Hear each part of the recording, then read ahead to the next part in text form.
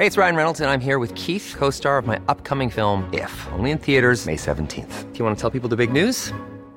All right, I'll do it. Sign up now and you'll get unlimited for $15 a month and 6 months of Paramount Plus Essential Plan on us. MintMobile.com/switch. Upfront payment of $45 equivalent to $15 per month. Unlimited over 40 gigabytes per month. Face lower speeds. Videos at 480p. Active Mint customers by 531.24 get 6 months of Paramount Plus Essential Plan. Auto renews after 6 months. Offer ends May 31st, 2024. Separate Paramount Plus registration required. Terms and conditions apply if rated PG.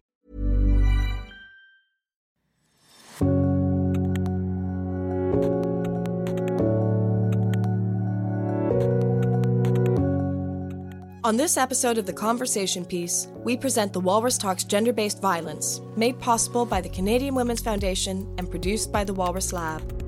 On the podcast, experts from various industries talk about supporting abuse survivors and changing a culture of violence that happens behind closed doors.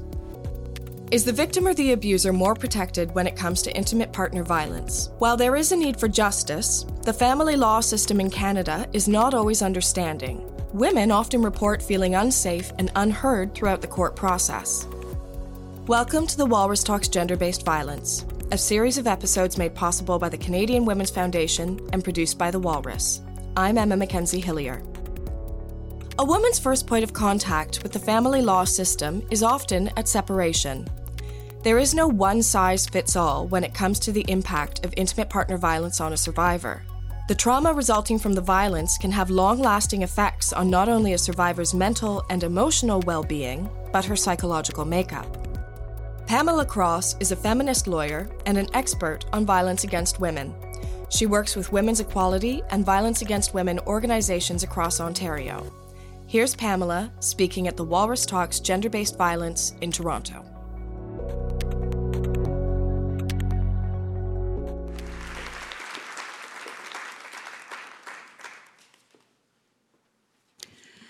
Good evening. I'm going to ask you to imagine as well. I'm going to ask you to imagine a world in which that family wasn't killed in Sault Ste. Marie 2 weeks ago. A world in which 4 women in Ontario in the past week were not killed by men who said they loved them. I want you to imagine the transformative change we have to make to create that world. Good evening. My name's Pamela Cross, and I'm the Advocacy Director with Luke's Place. The term coercive control has entered the legal discourse relating to intimate partner violence, or IPV, as I'll call it, in Canada over the past few years. Coercive control is a pattern of behaviors, including psychological, social, and financial abuse, that gives one partner power and control over the other. It often doesn't include any physical violence at all. Sometimes compared to gaslighting, it's a particularly insidious kind of abuse. It leaves the victim feeling as though she's the hostage of her partner. She steadily loses her autonomy, her entire sense of self, in an atmosphere of constant fear and terror.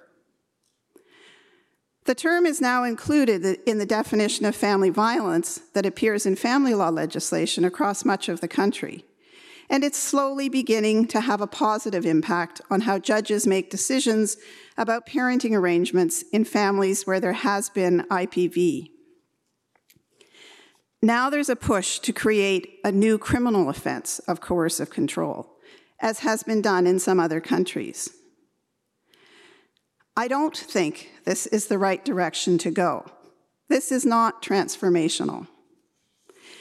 That's certainly not what I would have said 30 years ago when I began representing women who had been victimized by gender-based violence.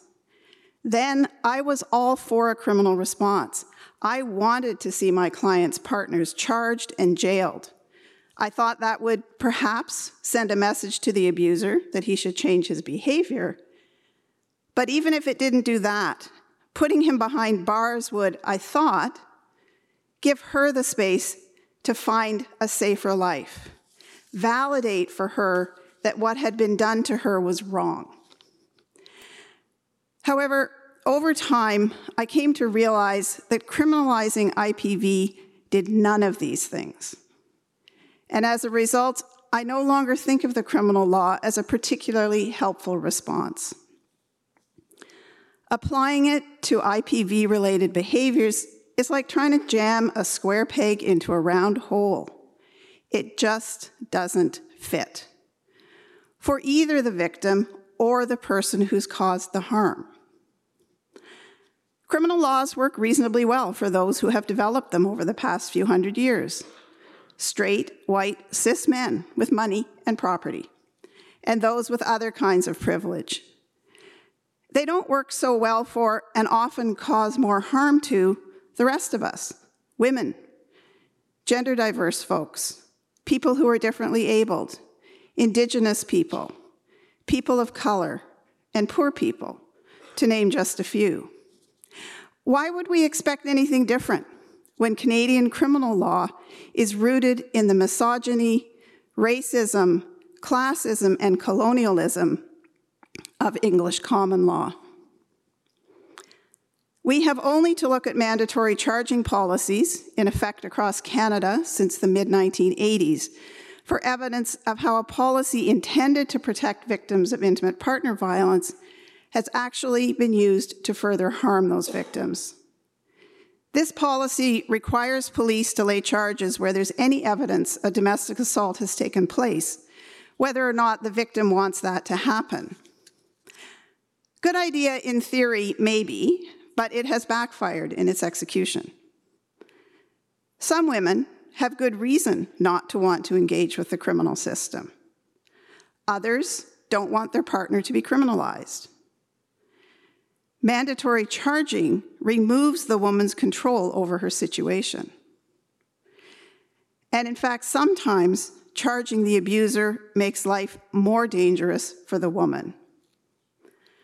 Finally, women, especially those from marginalized communities, find themselves charged when they shouldn't be. This charge then follows them into family court, where it often has a negative impact on the parenting-related aspects of their case. When I think about criminalizing coercive control, and the government is looking at a bill to do just that this very day, I think of the negative consequences of mandatory charging. And that's why I say, no, let's not do that again. Consider these few questions. Criminal law is single incident focused, but coercive control is the opposite. It's a pattern of incidents, often extending over a long period of time. How likely then is it that charges will be laid and prosecuted and judges will be able to make guilty findings beyond a reasonable doubt? The players in the criminal system, from police to judges, lack adequate education on intimate partner violence.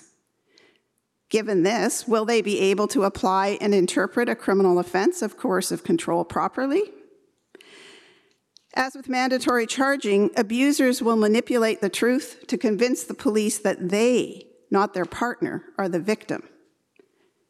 Does this mean that women will be inappropriately charged and face the consequences and challenges of that? What if a woman does not report coercive control to the police? About 70% of women don't report other kinds of abuse. Is that going to be used by her partner in family court to discredit her claims of violence? Let me leave you with this thought. We need to urge the government to abandon its thoughts about creating a criminal offense of coercive control. Instead, as the Nova Scotia Mass Casualty Commission recommends, let's embark on a society-wide discussion about finding different responses to intimate partner violence. Responses that will hear and empower survivors rather than silencing and disempowering them. Responses that will allow those who have caused harm to acknowledge what they have done, take responsibility for it, make reparation, and heal.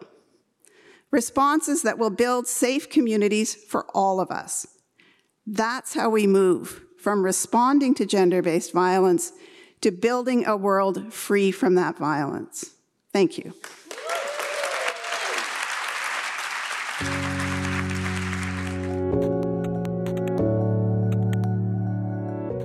Pamela Pamela Cross is a feminist lawyer and an expert on violence against women. She works with women's equality and violence against women organizations across Ontario. Pamela supports Bill C-233 in its current form, but she is working for amendments to the Judges Act, which is included in the bill. It would see the inclusion of intimate partner violence and coercive control in the list of possible topics for judicial education. She was speaking at the Walrus Talks Gender-Based Violence, presented by the Canadian Women's Foundation. To hear more of these talks, subscribe to The Conversation Piece on your favorite podcast platform. You can register for upcoming events online or at a city near you by visiting thewalrus.ca/events.